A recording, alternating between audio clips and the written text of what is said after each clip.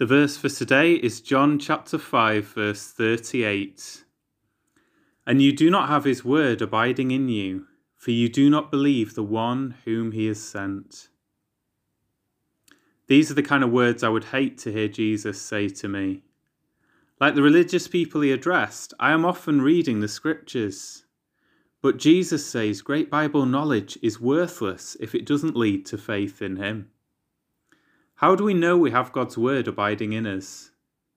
Not because we've passed a quiz, but because we believe in the Lord Jesus Christ. All of Scripture points to him. If we miss Christ in Scripture, we miss a point of the Bible. Remember Jesus on the road to Emmaus. He took the disciples on a whistle-stop tour of the Old Testament and how it all pointed to him. We study the Bible not to study religion or sociology or anything else other than to know God personally. We can know our Creator and Judge as our loving Heavenly Father, and it's all through the Lord Jesus Christ. Loving Heavenly Father, thank you that we can know you personally through the Lord Jesus Christ.